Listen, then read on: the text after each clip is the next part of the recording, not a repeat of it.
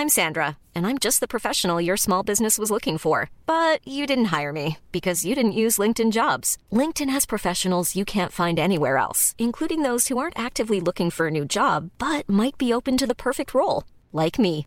In a given month, over 70% of LinkedIn users don't visit other leading job sites. So if you're not looking on LinkedIn, you'll miss out on great candidates like Sandra. Start hiring professionals like a professional. Post your free job on linkedin.com/people today. Hey, it's Ryan Reynolds, and I'm here with Keith, co-star of my upcoming film, If, only in theaters May 17th. Do you want to tell people the big news? All right, I'll do it. Sign up now and you'll get unlimited for $15 a month and 6 months of Paramount Plus Essential Plan on us. MintMobile.com/switch. Upfront payment of $45 equivalent to $15 per month. Unlimited over 40 gigabytes per month. Face lower speeds. Videos at 480p. Active Mint customers by 531.24 get 6 months of Paramount Plus Essential Plan. Auto renews after 6 months. Offer ends May 31st, 2024. Separate Paramount Plus registration required. Terms and conditions apply if rated PG. Burrow is a furniture company known for timeless design and thoughtful construction and free shipping. And that extends to their outdoor collection. Their outdoor furniture is built to withstand the elements, featuring rust-proof stainless steel hardware, weather-ready teak, and quick-dry foam cushions. For Memorial Day, get 15% off your Burrow purchase at burrow.com/acast and up to 25% off outdoor. That's up to 25% off outdoor furniture at burrow.com/acast.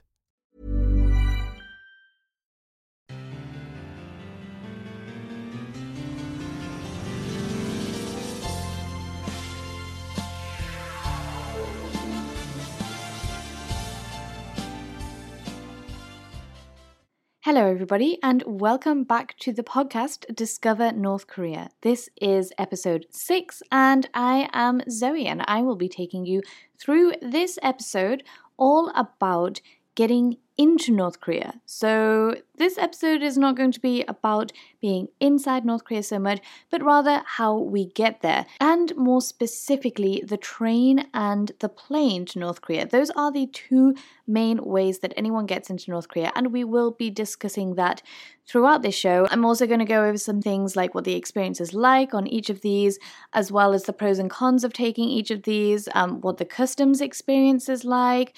And at the end, if we have time, I'm also going to talk about how to prepare for the train, because that is a bit of a long journey, and also have a look at some other methods, not just plane and train. You can actually drive over the border. But first, I want to say a big thank you for coming back to the podcast once again. This is episode 6, so it has survived at least this long. It means we're kind of 2 months in, I suppose. And I have to say, whilst I'm still making videos, I don't know if you have been keeping up with those on YouTube. I have been concentrating more on Taiwan stuff at the moment, just trying it, getting it out there. If you have any feedback on it, let me know. I will be producing more North Korea and more DPRK videos as well as we go along, but I have a backlog of tons of Taiwan places and stuff. I've been to some really interesting places, and most recently to Jinmen, which gave me a lot of comparisons, weirdly enough, with North Korea. You know, it's a place located right next to mainland China. It's just, 2 kilometers away at its closest point. There's a lot of similarities, I have to say, including things like massive speakers that blast propaganda music over the borders and, things like this. And so that was a really interesting one. If you do want to go and check out the video, I at least would recommend it. And if you have any feedback, do let me know. So I've been busy with the videos, but I have to say, with the podcast, I am really enjoying having not the restraints of an algorithm that tells me I can only have people only have the concentration span of like a 10 to under 20 minute video. Although I may blabber on a lot and I'm not too fussed with cutting out all the ums and ahs. There's another one. I hope at least that these hour-long podcasts kind of stay with you throughout the day, whatever you're doing. I know I like to listen to podcasts when I'm running or getting on public transport. So I hope you're having a good day, whatever you are up to. And I'm going to stop blabbering on. So Before we start, I'll get there in a second, just want to say, follow me on social media, do all those things. And if you do like this podcast, like I said, don't know how long this is going to last for. Let's see. But if you do like it and want to keep it going, then give me a message, let me know, like it, rate it, do whatever you can, share it with your friends, whatever you want to do. But if you don't do any of those things and no one talks to me about the podcast, then chances are probably won't carry it on. So yes, please do the things. You can find me on any platform on @ZoeDiscovers or @ZoeDiscoversNK. I'm on Twitter, Instagram, Facebook, YouTube. I think that's it. Did I say Instagram? Yeah. You can find me on all those on @ZoeDiscovers. I do more up-to-date stuff on Taiwan, and @ZoeDiscoversNK is purely on North Korea stuff. So now, without further ado, let's really start this podcast. So I mentioned at the very, very start that we're mainly talking about the train and taking the plane to North Korea. Why those two? Well, that's because these are the main two ways to get into North Korea. There are generally only these two options, although you do have others which we'll cover later, but these are the two standard ones, and generally it will be the same train and the same flight, and that would be the train from either Dandong in China or Beijing in China, and the flight is also generally from Beijing or back to Beijing, although there are a lot more options with the flight, which again we will talk about in a bit. The train from Dandong or Beijing into North Korea works like this. So the reason I say Beijing or Dandong is because basically Dandong is in the north of China and it is situated, you can see North Korea from Dandong. Basically the journey starts in Beijing, usually. So you'll get the overnight train from Beijing to Dandong, and then from Dandong, then you'll go into Sinuiju, which is the North Korean border city, and from there you'll go into Pyongyang. Now the reason why I've included these as like two different things is because you don't have to necessarily get the one from Beijing. It's what most people do because we require, definitely at Koryo Tours, we require people to have like a pre-tour briefing, and usually that would be in our office in Beijing. And so we start the tours in general in Beijing, and you know, it's the same with most travel companies actually. This is like the standard option. But if you happen to be in the north of China already, or you know, for some reason it's more convenient for you to get on Dandong, then you can just meet us in Dandong. You can meet your tour leader, whoever, you can meet the group, or if you're going on a private tour, the start of your actual journey from China to North Korea does only begin in Dandong. There is also a train that goes straight through from Beijing to Pyongyang, but actually this is like the same train, it's the same train line and everything that stops off in Dandong. The only difference with this one is that the tickets cost more, and you can't get off the train. So if you have a ticket straight through from Pyongyang to Beijing or Beijing to Pyongyang, then you can't get off in the middle. However, this is how the Dandong train works. So it used to be, honestly, my favorite sleeper train journey, and I'll speak way more about the sleeper trains in a minute, but basically, you get on at 5 p.m., around 5 p.m. in the evening in Beijing, and then you sleep, and then you wake up at around 6 or 7 and get off in Dandong. Then you have a couple of hours, and then you'll board the train to North Korea, to Sinuiju, which will then take you all the way to Pyongyang. Now, I am going to break this journey down into little pieces because actually they're all super important and, in my opinion, all super interesting, and I have quite a few anecdotes on them as well. So, to go into a little bit more detail, these are Chinese trains that you get from Beijing into Dandong. It may change to a Korean train when you are going from Dandong to Pyongyang. Either way, they're pretty similar. They look very similar. The Korean train, from memory, I think is white or grey and blue, and the Chinese ones, they're the green ones. And these are the slow trains in China. Okay, China is a big country, and to get from one place to another does take a long time. There is actually a fast train from and to and from Beijing and Dandong. I think it takes 4 hours, but to be honest, I love this sleeper train. I love this slow train just because it's so practical. The timing is so practical. Obviously, it's way cheaper. You can, if you really didn't want to spend all this time on the train, or if you were really against it, there is the option of getting a fast train. There is also an option of flying, which we'll chat about in a minute, which is obviously way quicker. But in my opinion, the train is not that bad. It sounds awful, but let's chat about it. So how it works in China when you're getting a train is it's kind of like getting a flight, actually. You need to have your passport. You need to have your tickets ready. You go through like a ticket gate, and then you enter the train station. So without having a ticket, you can't actually enter the train station. You can actually buy a platform ticket, but that's a whole different thing. So just basically, generally, you can't enter the train station without having a ticket. After your tickets and passports are checked, or ID cards are checked, you'll then go into the train station and have a customs check where you have to put your whole luggage into be checked. And then you'll also have a full body scan. And then once you've got through that, then you are ready to kind of find the gate where your train is boarding from. And these Chinese train stations, I mean, Beijing is massive. Dandong is a little bit smaller, but still, Dandong is not a small city. It's a small city by China standards, but it's not a small city, and the train station is not small. Beijing train station is, honestly, it's like an airport. You have to look at the board to see where your train's boarding from. It's pretty intense.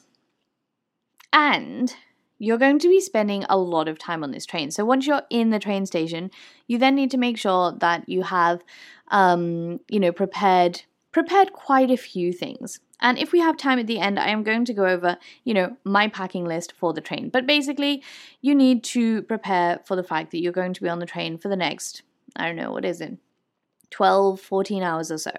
That sounds awful, right?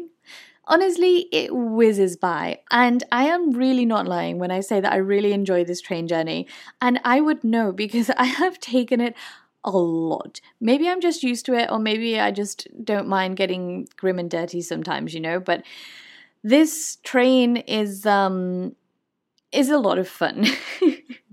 To say the least.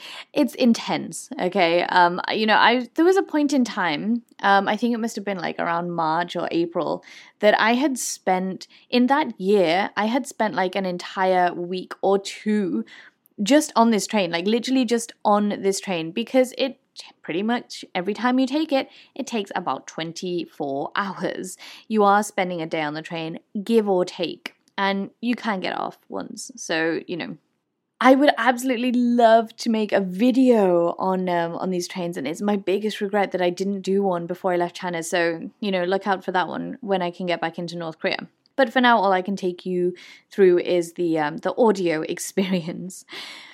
So you get on the train after you've gone through check-in. Maybe you want to get some snacks, get them some things ready. Toiletries, wet wipes, toilet paper are an absolute must. After you've got all of this stuff, you'll then go to your gate and just get ready. I usually have a Starbucks in hand and lots of other snacks and stuff like that. When you're getting on the train, it's crazy. Even though everyone has their own ticket and their space, Actually, this is how the ticket system works for the trains in China, for those who have never got one before. And again, this is for the slow trains. So you either have a soft sleeper, a hard sleeper, a seated ticket, or a standing ticket.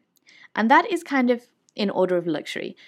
The soft sleeper is a little room of 4 beds. You've got one up, one down, and then on the other side, one up, one down. These are like whole separate rooms. They have a door to them, and they're pretty swanky. And if you're lucky, they may also contain like a Western toilet in that carriage. The hard sleeper, on the other hand, does not have separate rooms. It's just one carriage, and it's divided into sections. I think it's about 10 sections, and in each section, you have 6 beds. So that's 1, 2, 3 stacked on the other, and then the opposite side, 1, 2, 3 stacked on the other. The absolute best bed to have, in my opinion, is the bottom bed. I just love having the bottom bed, although you do sometimes wake up with some random guy sat next to your feet, on his phone or playing cards with the person next to him. It's quite the experience. You do get very friendly on this train journey. But yeah, I prefer to have the bottom bed just because of the convenience. The middle bed I really dislike. You got people walking past you all the time. The top bunk is good, especially if you don't want to be bothered, and it's good if you don't mind heights because it's high up there. And I know what you're thinking. It sounds terrifying, right? 6 beds to one section and 3 beds stacked on top of each other. It's a lot, eh? But really, it's fine. Like, it's fun. You've got to be prepared for what you're getting yourself in for, but it's an experience in itself. You get on there and everyone's rushing to get on. So it's a big, massive queue. To be fair, some of them might just have standing tickets and seated tickets, which I briefly mentioned before, but they are what they say on the tin, right? There's someone has a seat and someone doesn't have a seat. They're standing. Actually, I got stuck with a standing ticket once for this journey. That was quite the experience because basically what happened was, for some reason there was a mess up, and one customer did not have a ticket for the train. So I stepped up, gave my ticket to them, and therefore I was stuck with the only ticket left, which was a standing ticket. This was kind of a fun experience because I then got to experience how this bit of the train works. And I won't bore you with it too much here because, I find this super interesting, but you might not. But basically what happens is you are in this area with hundreds of Chinese all trying to do the same thing that you are. And, speaking Chinese here is an absolute must because you basically have to go and talk to the train conductor and tell him that you want to be in the hard sleeper or in the soft sleeper. And what you have to do is you have to pretty much wait until someone hasn't got on. So if the train is sold out, right? So for example, the next stop is in 2 hours, which is not that long considering you're going to be there for 14 hours, okay? So the next stop is in 2 hours and you put your name down on a list and then you basically stand around the conductor's area waiting for the possibility of someone that hasn't got on the train. And then 10 minutes after you've left that stop, then the conductor starts to read down the list. Okay, there are now 3 or 4 slots. So, the 3 or 4 people on this list can have these seats. And if you're lucky enough, you will be on those top, on the top of the list if you've got to the conductor in time. If you're not so lucky, you may have to stick around for 5 or 6 hours, which is definitely what I ended up having to do. But hey, it was all fun and games. Got chatting to some quite interesting people. Now, that doesn't usually happen, so don't worry about that. In fact, this train is it's like a whole different world. It's so massive that you would never even know that this standing carriage or seating carriage existed, and you would never even know that there was a soft sleeper, because we do usually travel on the hard sleeper, and that is generally just, honestly, it's fine. For me, I actually prefer the hard sleeper to the soft sleeper. I find it being... It's quite claustrophobic being in a room with other people who you don't know. Obviously, if there's 4 of you traveling together, or maybe 3 of you, then it's fine because you are in a room of people that you know. But if it's just you, then you're in a room of 2 or 3 random Chinese people. I just find it quite intense. I prefer the open nature of the hard sleepers. So how it works is you've got the beds on one side and then you have an alleyway kind of thing, a passageway to walk down the train on the other side. And here there are also fold down chairs and tables. So you can sit at these chairs and tables. Basically for those people that don't have a bed on the ground, because obviously they need somewhere to sit that's not on your bed. Maybe they're in the middle or they're in the top. But also there is a kind of seating etiquette, on the hard sleeper. So generally the etiquette is that if you have the lower bed, then you should sit nearest to the window. So nearest to the window on the bed side of the carriage. And then the middle bed person should then also sit in the middle. And this is all on the bottom bed. If you have a bottom bed, it kind of sucks actually, because you do have to wait until everyone goes to sleep. Because everyone, all 6 people, like all 3 people on each side want to sit on these bottom beds. So then if you have the middle bed, you should then sit in the middle of this bed. And then if you have the top bunk, then you should sit to the far right of this bed. I don't know if I'm describing this very well, but basically that's just some little etiquette. You don't really need to worry about it, but it's just a fun little anecdote to know. So we are now on the train from Beijing and we are about to set off to Dandong. Hopefully you're all settled on the train now. You're probably horrified at the toilets, which is, yes, just a hole in the floor. And no, there will be no toilet paper. But hooray, there's a dining cart, so that's always good fun. And also, you're probably smelling some very interesting things as the baijiu, the Chinese liquor, starts to be opened, and the pot noodles are cooking. It's all good fun. But at, I think it's either 9 or 10 p.m. I think it's 10 p.m.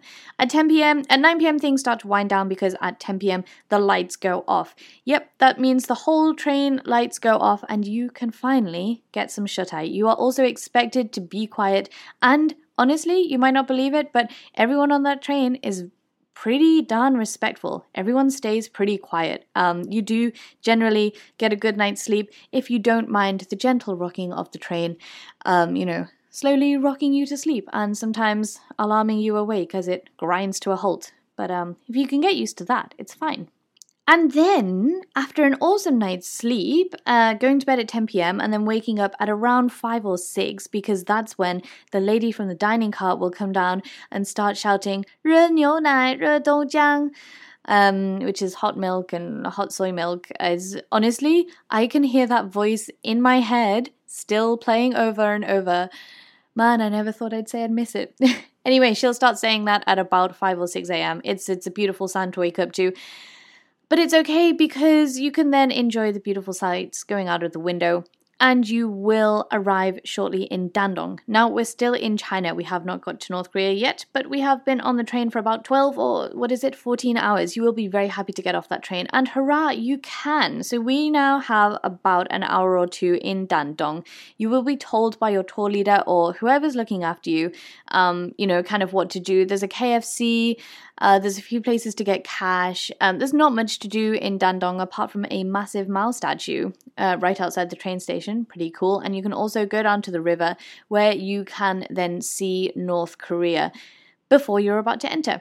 So after you've messed around in Dandong a little bit, got your KFC fix, you then head back into Dandong train station where you will then queue up to board the train to North Korea. Now, because you are heading into North Korea, there will be the passport check because you are exiting China. So this is where you get your exit stamp for China already as you are leaving the train station, because once you board that train, there's no way of getting to anywhere else apart from North Korea. And it is only a 10-minute train journey away before you enter North Korea, before you enter Sinuiju. And then you will stop there for a couple of hours whilst they do a customs check and a passport check of the people on the train. So back in Dandong, you need to get all of your passports and visas and stuff like that ready. This is also the place where you may, have your first sighting of a North Korean, because most likely there will be a lot of North Koreans on the train as well. There are people studying abroad, working abroad, and they all need to get home at some point too. So you'll probably see a lot of North Koreans. They are pretty easy to note as they probably will be wearing their badges. You then go through passport check. And there's a little waiting area. There's a very, very small duty-free place if you need to pick up any cigarettes or alcohol or whatever. And then it's a case of getting on the train. Now, just a little anecdote here. I have done this a lot. I've been to this, passport area a lot.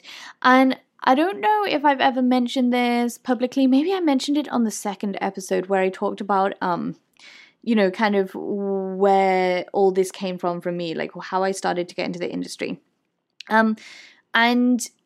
There was a point in my life for about 3 months when I was pretty social media famous in China. Very, very strange. And by pretty, I mean a few million followers. It was a very strange and brief period in my life, but it was during this period that I was going in and out of North Korea a lot. And the passport officer stopped me one day and called me by my Chinese name. And I just said to him, hey, like, didn't think anything of it. And then I went through passport control and thought, I've never told him my Chinese name. And it's obviously not on my passport. I turned back and I was like, how did you know my Chinese name? And he said, oh, I saw you on TikTok. Actually, it's Douyin. It's the Chinese version of TikTok, but it's the same thing. So I was like, man, the passport officer knows me.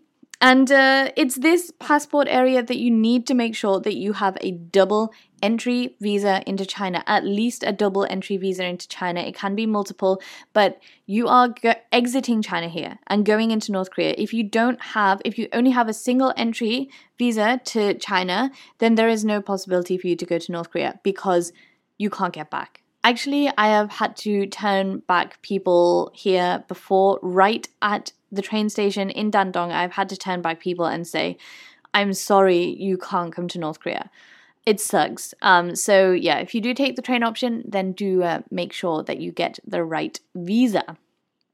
And then you are all ready to board the train. Now, just before we do, I have one more anecdote that amuses me to this day. So I speak Chinese, right? But I didn't speak it absolutely so well back then. I spoke it enough to get by. Luckily, because one of the customers, one of the tourists that I was taking in, he had overstayed his Chinese visa by a day. This was basically because he hadn't factored in the fact that the train is overnight. He just basically factored in, oh, okay, we're leaving on this day. That's when I'm entering North Korea. So he ended up overstaying his Chinese visa, which, in any country it's a big thing, but in China it's an absolute massive thing. So the passport people, they call me over and they say, hey, we've got a problem, and I'm like, oh no, what is it? It's never a good thing. And they explain the situation to me, and they explain how serious it is, and that they want to basically detain him. And it's basically, they explained that it's kind of like a crime against the country. And so I was like, okay, how can we work around this?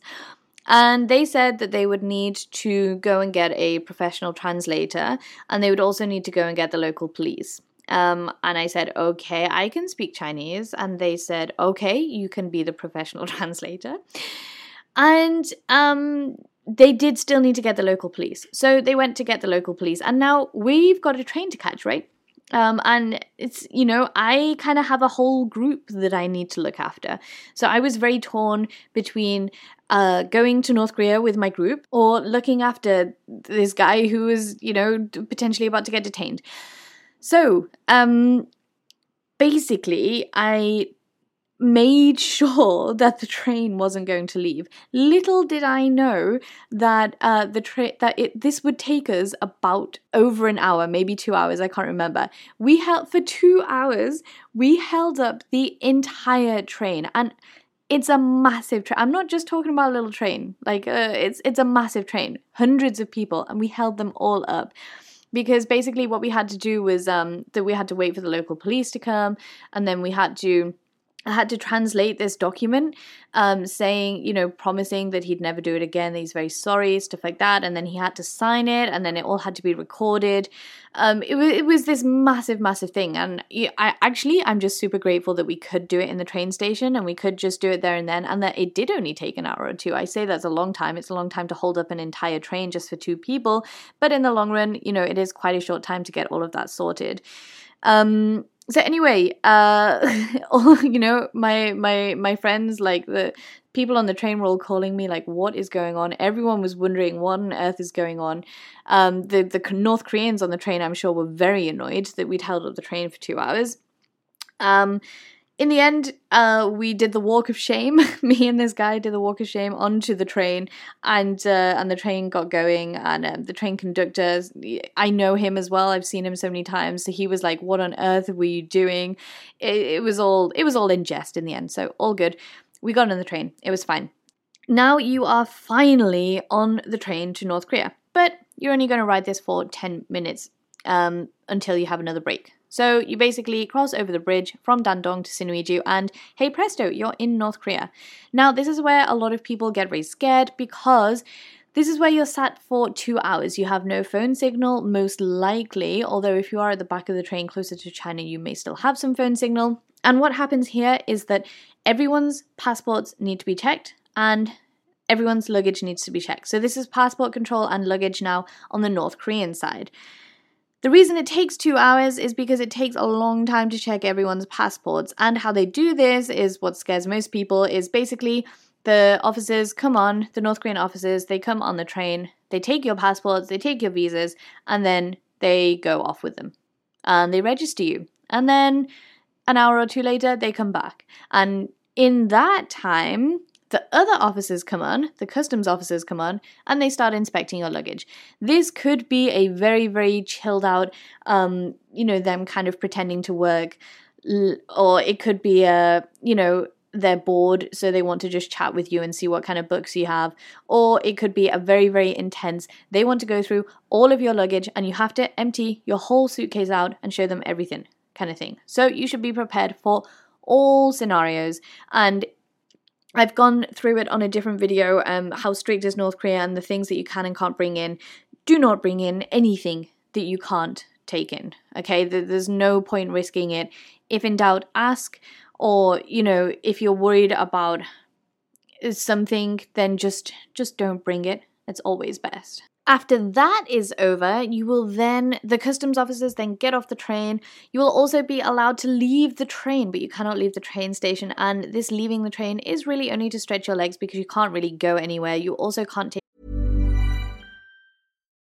Millions of people have lost weight with personalized plans from Noom. Like Evan, who can't stand salads and still lost 50 pounds.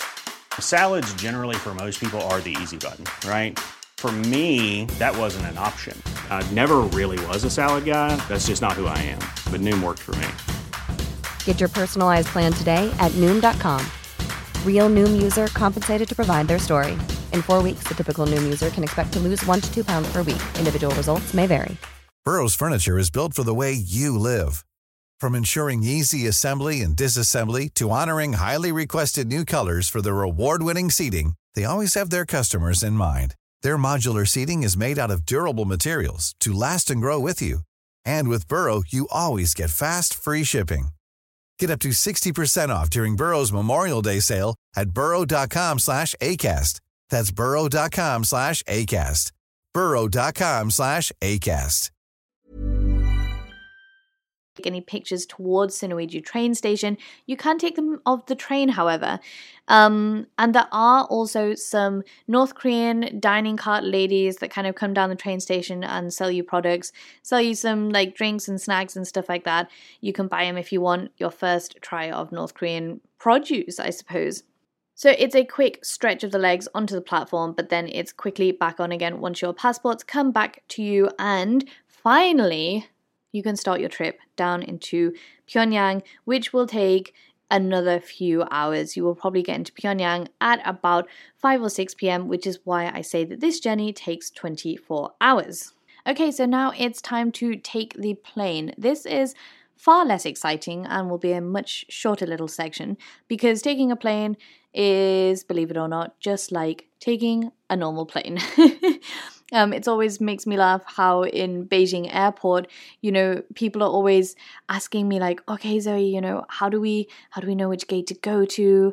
How do we know, which terminal and stuff like that? And I'm like, it says it on the board. Like, it just says to Pyongyang. It's a normal flight. It's not anything. It's not a crazy secret flight. It exists and it will say on the board which gate you need to go to.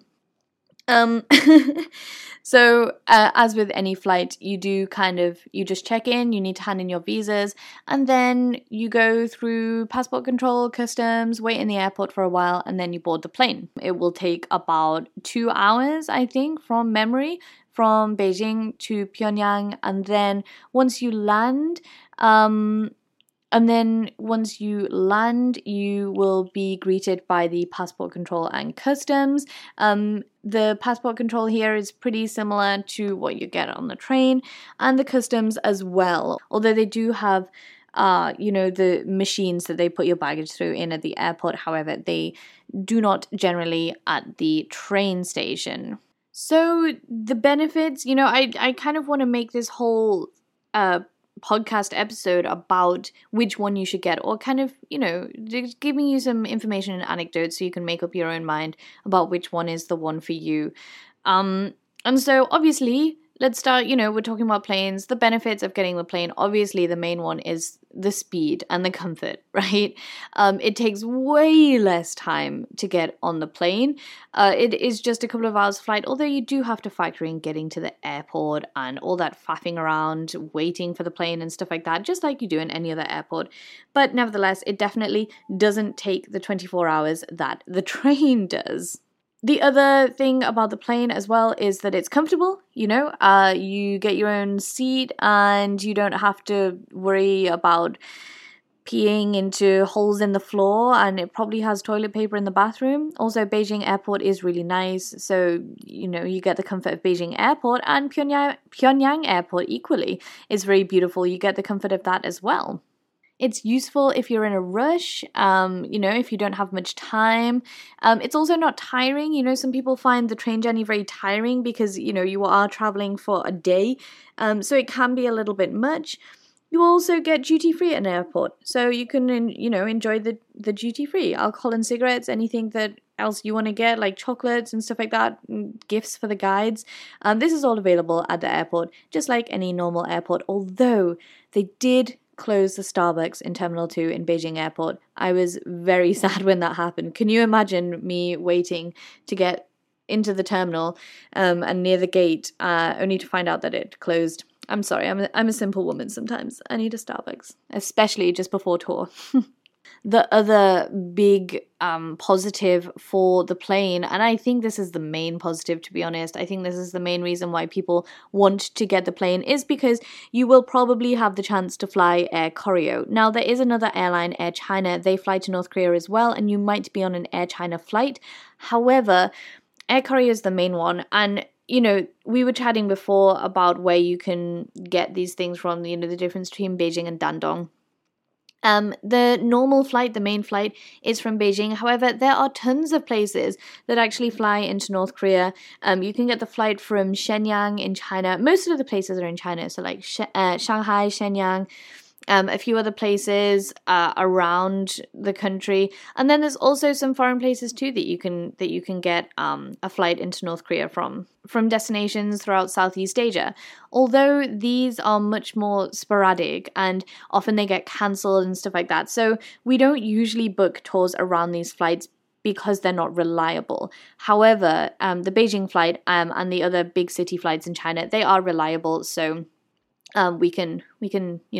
we do book those. Air Koryo is the one that you're usually going to be flying with, and that's an experience in itself. They're infamous for being the world's worst airline, and I actually chat in episode 10. You're going to have to wait a couple of weeks for it. Well, 4 weeks for it. I chat with Greg about Air Koryo in episode 10, and honestly, I had in mind to have him on as a guest. So Greg is a colleague of mine and a very good friend at Koryo Tours, and I had in mind to basically do like a transport podcast where we chat all about the trams and the trolleybuses and the flights and stuff like that in North Korea. And in the end, we ended up just chatting for over an hour, by the way, about Air Koryo and getting a flight in. So if you are interested in Air Koryo, then that will be the podcast for you. They're known as the world's worst airline. They're definitely not. However, they do have a famous Air Koryo mystery meat burger that you can enjoy. They also give you an in-flight magazine. You can enjoy the in-flight safety demonstration. It's one for the aviation geeks. They usually have older planes as well. So, it's one that you can say that you've done. Obviously, upon entering North Korea, you can also see North Korea from the skies. Pretty cool experience, and Pyongyang Airport is a very nice airport, so, at least you can say you've been there. Some negatives from the flight. So I would say the biggest negative from the flight is probably the cost. It costs a lot more, like a couple of €100 at least more. And so for me, that's a big factor. But if money is not your problem, then obviously it's not a big factor for you. But that is one of the biggest downsides to getting the flight, the price. And I guess the other downside to getting the flight, which I'll talk about as a benefit of the train mainly, is that you won't have the experience of like, it's all a bit quick. You know, you are in Beijing and then 2 hours later you're in North Korea. And I think for a lot of people, they don't get this kind of slow experience where, you know, they'll have seen their first North Koreans in Dandong. And then, you know, maybe they're kind of hanging out with them on the train, having some drinks, stuff like that. And then they enter Pyongyang train station and it's a very lively, bustling train station. And, you know, life is going on around them. And then, you know, it's a kind of really slow process that lets you soak it all in. However, if you get the flight, then you just kind of land there and it's all very sudden. And I think for a lot of people, it doesn't help the whole, like, is this all fake narrative? So I think that potentially is a downside, but, you know, for the sake of being less tired when you just start a really long tour, it's, you know, it is good to get the flight in as well. So, you know, positives and negatives. In terms of the train, the positives are that it is cheaper. I mean, like the standard price usually includes your train ticket, so you won't have to add on anything like that. As I just mentioned with the flight, you know, it's all a bit slower. It gives you time to soak it all in and really enjoy the experience. You may see North Koreans, you may be able to speak to North Koreans, especially maybe if you can speak Chinese or Korean. That'll be easier if you have Koreans in your carriage. But sometimes language is not a barrier, and all it takes is a pint of Taedonggang beer and some dried fish to break the ice with maybe some roommates that you might be sharing your carriage with.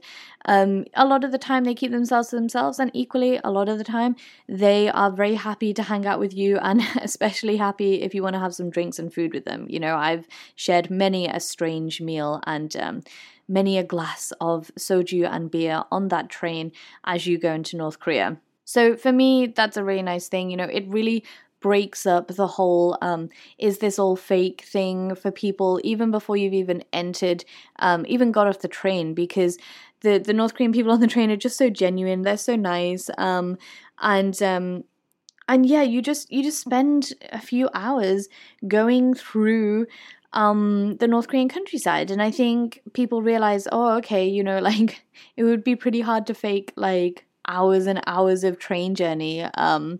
And even the customs check and stuff like that, it sounds scary. It sounds terrifying, the passport and the customs thing. On the train, you know, these officers aboard as well, they're friendly. They're absolutely lovely. Have a chat with them. Obviously, it's a very serious thing. I'm not saying to like mess around and stuff, but it's not a scary process, and everyone's human, and everyone does just want to be nice to each other and have a laugh and have a smile. So a lot of people find that the customs officers are very friendly and they're very funny.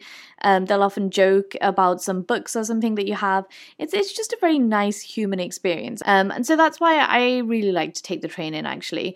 I don't know if you can hear in the tone that I'm speaking, but I mean, we'll get to it in the end what the conclusion is. But I do prefer to get the train in, and it's largely for this reason.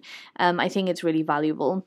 You can also try your first North Korean food as on the train. On the North Korean side, you will then have the dining cart as well. Just like in China, you had a dining cart on the train. In North Korea, you will also have a dining cart, and that has North Korean food. And to be honest, the food is pretty decent there. If China travel is your thing as well, you also do have some time where you can spend in Dandong. So if you wanted that as a bonus as well, you know, you can go down to the river in Dandong, and you, like I said before, you can see the statue of Mao. So you get to experience another Chinese city, I guess.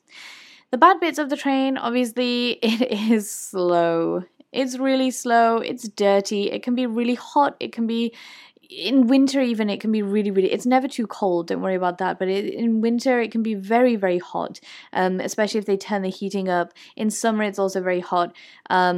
It never gets too hot and sticky though in summer. Generally it's only winter that it gets ridiculously hot, and you actually have to try and beg them to open the windows, especially on the North Korea side. It can get really, really sticky. It's slow. Yeah, again, it's slow. It's grimy. It's dirty. I've taken sleeper trains throughout various countries, and I think it's definitely not the worst, but it's definitely not the best. You get what you're paying for, and you should be prepared for it. But, it's an experience.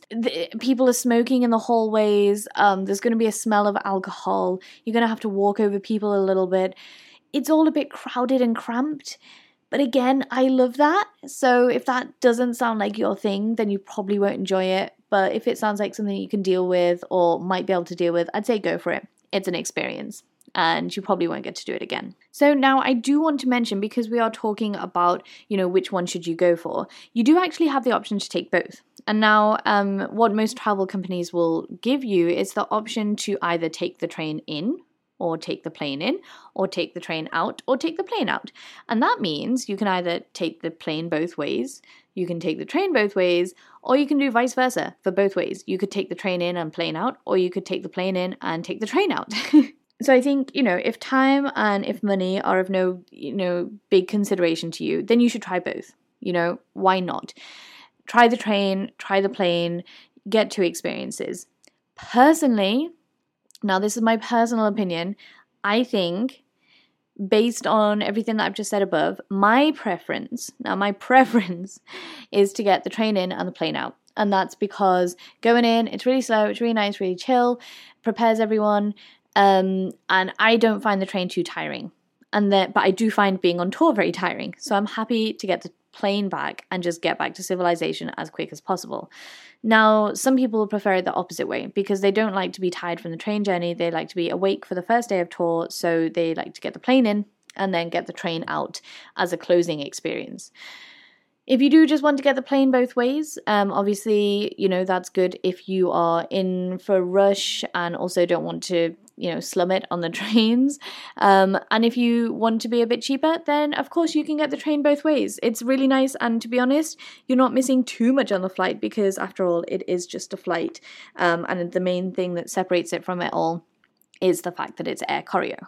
So in reality, whether you should take the train or plane or whatever combination you want, all depends on your preferences and what you need, like your requirements. So I did mention that there are other methods to get into North Korea aside from just getting the train or plane from Beijing or other places in China, with, the main two methods being the train from Beijing or the flight from Beijing. The first one is getting to Rason, and for this you do actually take a bus over into North Korea technically. You first have to get to Yanji in China, which is right up northeast. And from here, you'll then basically take transport to the border. You'll walk through the border facility, and then you get onto the bus, which you actually have to pay for, I think, from memory, which then takes you literally over the border after the passport check. And now this is only to get to one specific place in North Korea called Rason, again, in the northeast. It's famous for being the special economic zone of North Korea and is a very interesting place. It's also one of the few places in North Korea, one of the only places really, that you can get the North Korean passport stamp into your passport. Otherwise, they stamp your visa usually. It also happens to be the first place I ever visited in North Korea, which I do chat about in episode 2 if you want to go back to that one. Very interesting place. And from here, you can then go down into Pyongyang. I'm going to talk about internal flights and the internal train journeys and stuff like that in a minute, because I do also want to mention that there is a way to get into North Korea on the train from Russia. There's actually a way to get all the way down the country on this train from Russia. But yes, you can enter into North Korea from the Russian border on the train as well. So if you are a train or plane fanatic, or if you want to travel North Korea in style, or indeed to the various more remote provinces, then of course you can take a train or plane. I did, again, in the episode that I talked to Greg, I wanted to speak to him about getting an internal train in North Korea because he has done like the whole of the country. Also, Koryo Tours' general manager, Simon, he's a big train buff on the trains in North Korea. I have not done many internal trains in North Korea, so I don't want to pretend I know much about it. Maybe I can get Greg back for another episode. But basically, getting the train in North Korea is much like getting the train in any country. You can go through a lot of places, but the train can be very slow, very unreliable, and it probably won't show up or depart on time. So it's generally not a thing that most tour companies will create like a group tour for, just because of the unreliable aspects of it, and especially if people are on tight schedules, stuff like that. But it is definitely something that Koryo Tours can put together in terms of a independent tour, like your own private tour, something like that, as long as you're aware that things may be a bit slower.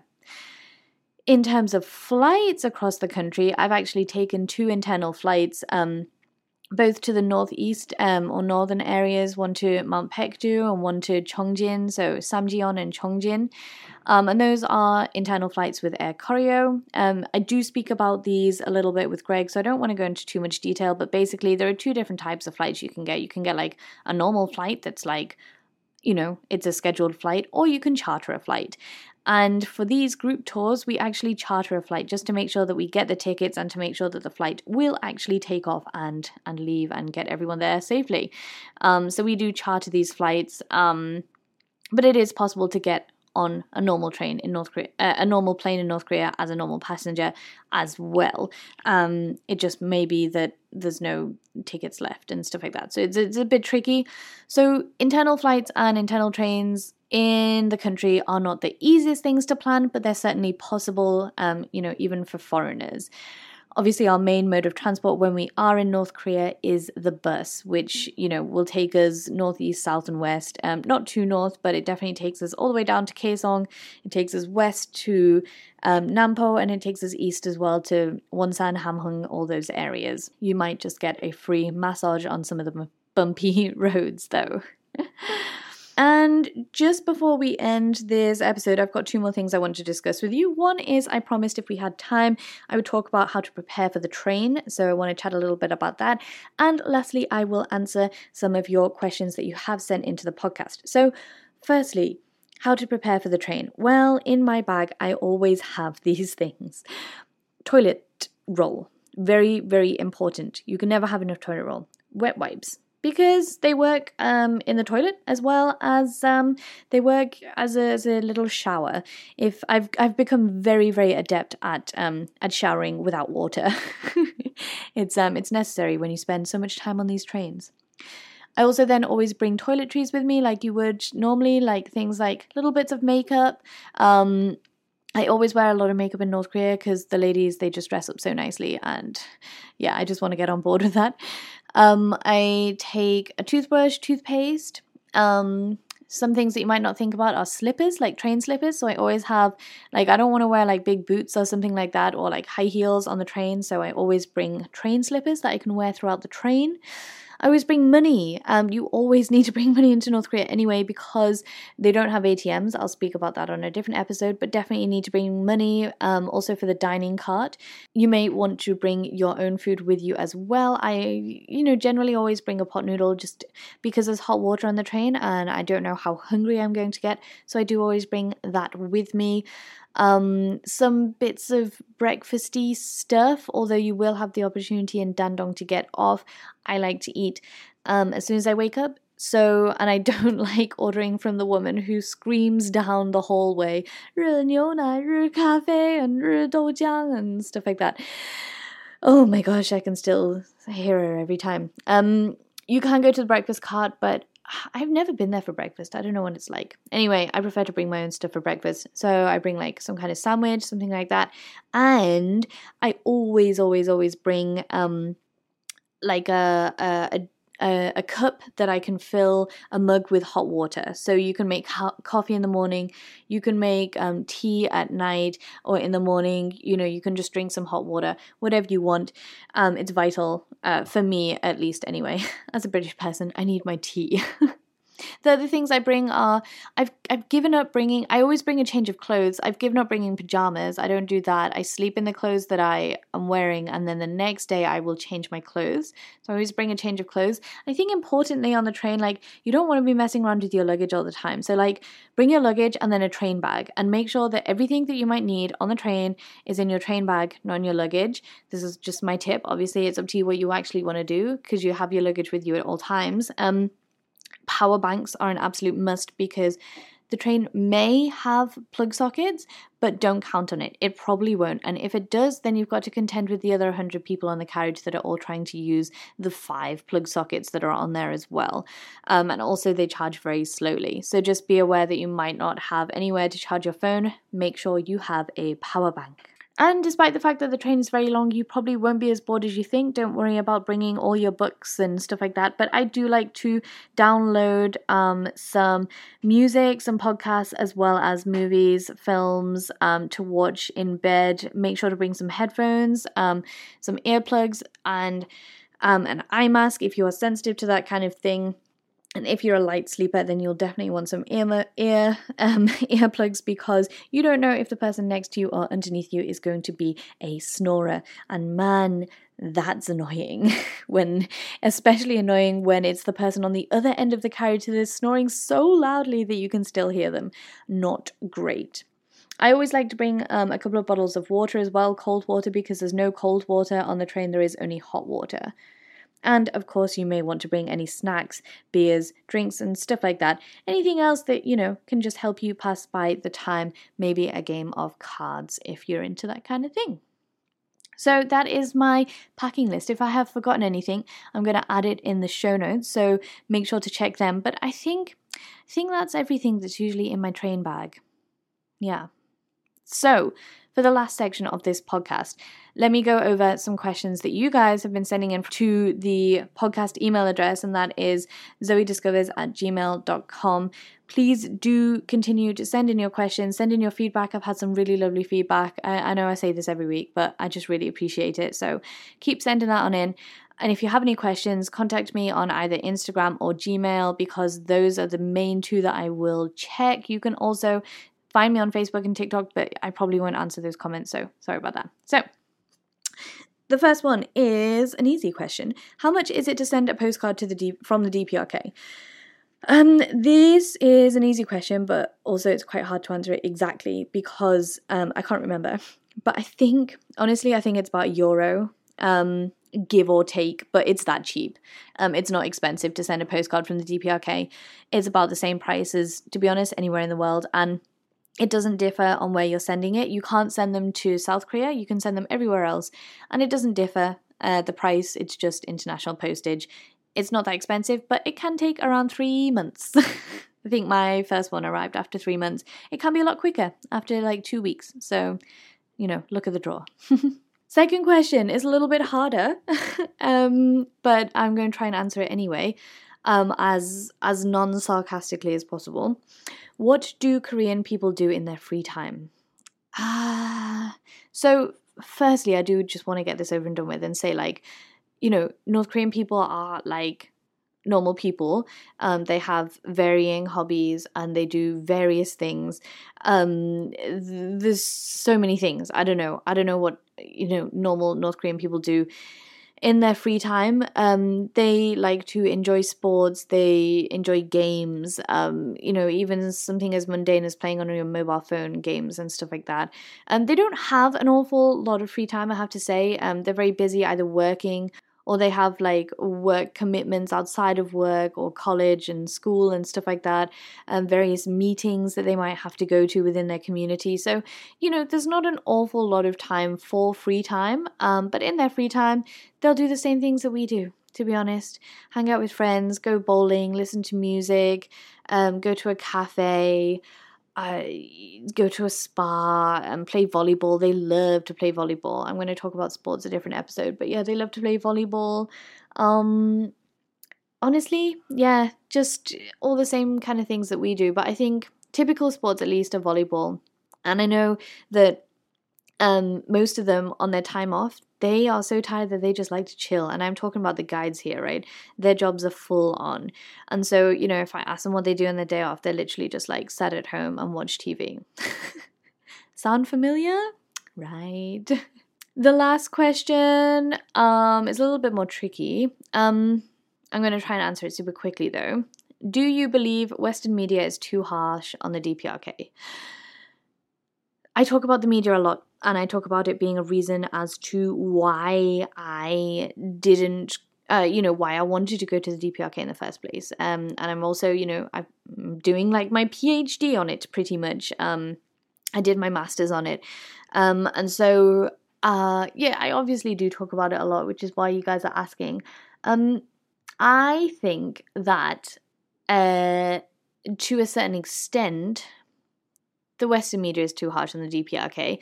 But my main beef with the media is not that it's too harsh, but that it only shows a very one-sided depiction of the DPRK, whereas there is so much more to the country than just nuclear weapons and dictators and prison camps and stuff like that. Like, there's so much more to the country, and so I feel that it would be nice to have different aspects represented, or at least not so sensationalized all the time. I don't think that it helps at all in terms of dealing with North Korea on a political scale and stuff like that. So I wouldn't say that it's necessarily too harsh. I don't say that, obviously there is a lot of fake news out about North Korea, but my main thing is not that I'm annoyed about all the fake news out there. Like, that is annoying, but it's just that there's just this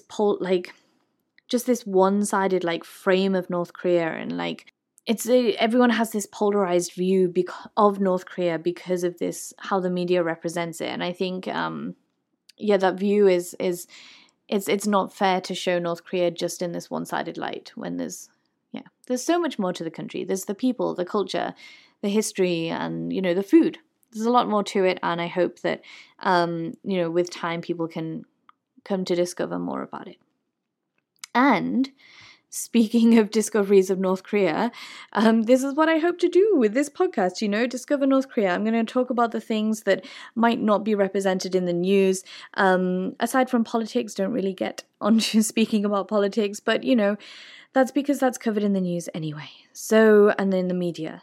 So here you'll find things that aren't necessarily in the media. That's what I try and do with this Discover North Korea podcast, and that's what I try and do with all my social media, Zoe Discovers and Zoe Discovers NK. And on that note, I am going to love you guys and leave you. Thank you so much for joining me on episode 6 of this podcast. I hope you've enjoyed all the episodes so far. And I hope that you come back next time for more. Do remember to like, subscribe, download, do all the things. Message me on zoediscovers@gmail.com and contact me on any of my social medias, Zoe Discovers or Zoe Discovers NK. And I will hear from you. See you next week. Hey, it's Danny Pellegrino from Everything Iconic. Ready to upgrade your style game without blowing your budget? Check out Quince. They've got all the good stuff, shirts and polos, activewear, and fine leather goods, all at 50 to 80% less than other high-end brands. And the best part? They're all about safe, ethical, and responsible manufacturing. Get that luxury vibe without the luxury price tag. Hit up quince.com/upgrade for free shipping and 365-day returns on your next order. That's quince.com/upgrade. Even when we're on a budget, we still deserve nice things. Quince is a place to scoop up stunning high-end goods for 50 to 80% less than similar brands. They have buttery soft cashmere sweaters starting at $50, luxurious Italian leather bags, and so much more. Plus, Quince only works with factories that use safe, ethical, and responsible manufacturing. Get the high-end goods you'll love without the high price tag with Quince. Go to quince.com/style for free shipping and 365-day returns.